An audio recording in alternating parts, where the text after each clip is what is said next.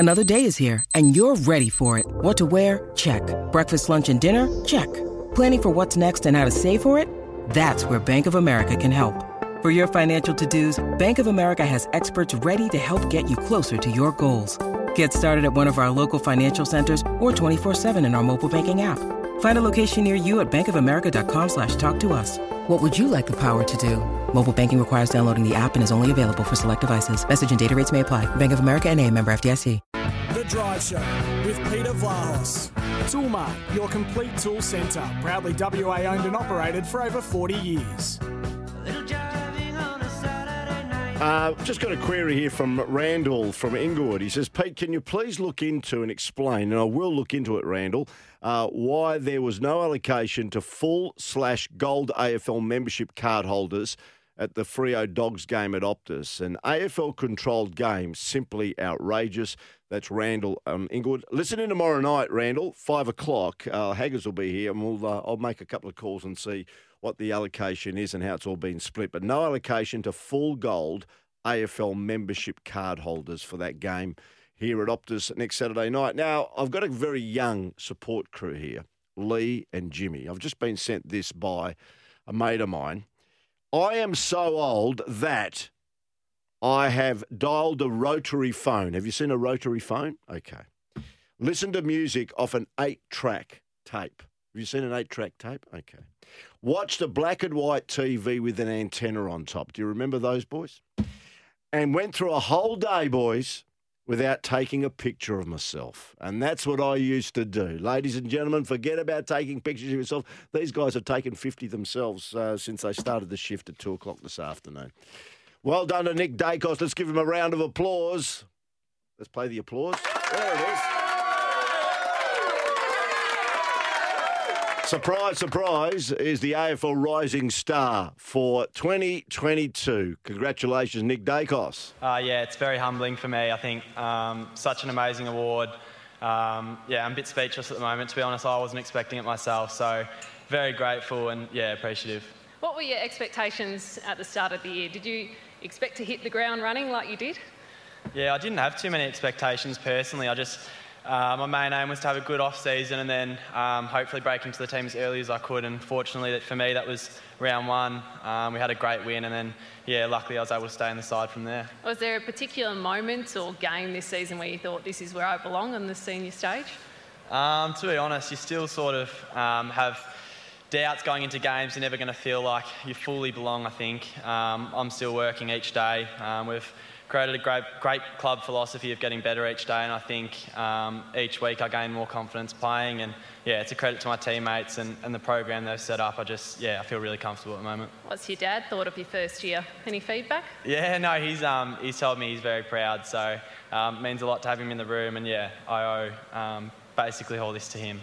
I'll let you say any thank yous. Yeah, so firstly, thank you so much for the award. Huge honour to be standing up here. Thank you to NAB and the AFL for supporting the program. To my family, thank you so much. Wouldn't be here without you. Helped me so much to get in this position. And then Josh, who unfortunately couldn't be here tonight, thank you for helping me settle into the club and being my role model. You've been amazing. My girlfriend Arlette, thank you. Connors Sports, your support over the last couple of years, especially with COVID and everything going on, has been greatly appreciated. Thank you to Nike for supporting me this year, and Jim. You know who you are, Jimmy, so thank you so much. Well done. Gee, he spoke well, didn't he? Didn't miss an absolute beat. Good on Nick Dacos. No surprise, certainly the hot favourite to take out the AFL Rising Star. I don't think he'll get into the 2022 All-Australian side, but gee whiz, hasn't he had a standout season? Just before I go, just the other issue that's still bubbling under the surface, and I know that Andy and Gazy on SEN in Melbourne spoke to Dane Zorko. He actually conducted an interview with them on the back end, of course, of that sledge to Harrison Petty at three-quarter time in that game up at the Gabba on Friday. Max Gawn said this, by the way, regarding what he heard from Zorko towards Petty. Definitely now the comments are done, I do hope that it is a line in the sand and, those sort of comments can stay away from the footy field. How common is something like that? First time I've heard anything that deep. I'm not here to talk about it and go on about it and bring it up. I actually think it's been well handled post, but it's certainly rare. And here's just a little bit of the conversation that Dane Zorko had with Andy Marr and Andrew Gaze on SEN in Melbourne earlier today. I think it was obviously really important that at some point it was important for me to speak. Obviously, I apologise to Harrison on the final siren, and obviously that apology still stands. I guess my remorse still stands. Certainly, boys, as you know, if I could take it back, there's no doubt I would. I guess for me, I just sort of want to get across that it was an intense game. Honestly, from the first bounce, there was sort of toing and froing from both sides of the fence. Players across the field probably stepped up to the line all game, and I acknowledge that I certainly crossed that. And I guess for me, I just reckon it's really important that Lions fans and fans in general probably understand that it wasn't just an unprovoked sledge and it wasn't set in isolation. It was as I said, it was toing and froing for the majority of the game, and remorsefully, I accept that I've overstepped the mark, and I just thought it was really important that I came out and said something, and people understood that.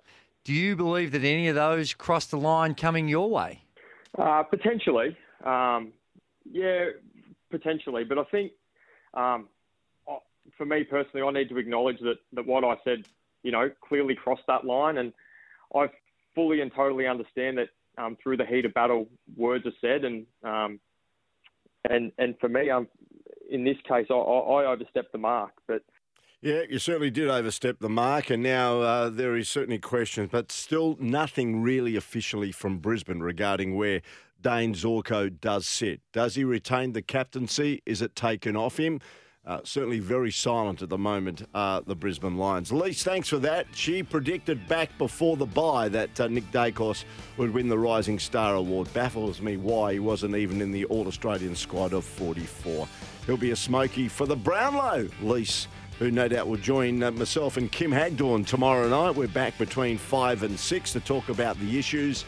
And also, we will recap the All-Australian. No doubt there'll be plenty of debate regarding the positions that certain players have been put in, the ones that have missed out, should they have missed out, and maybe ones that have been included, why were they included?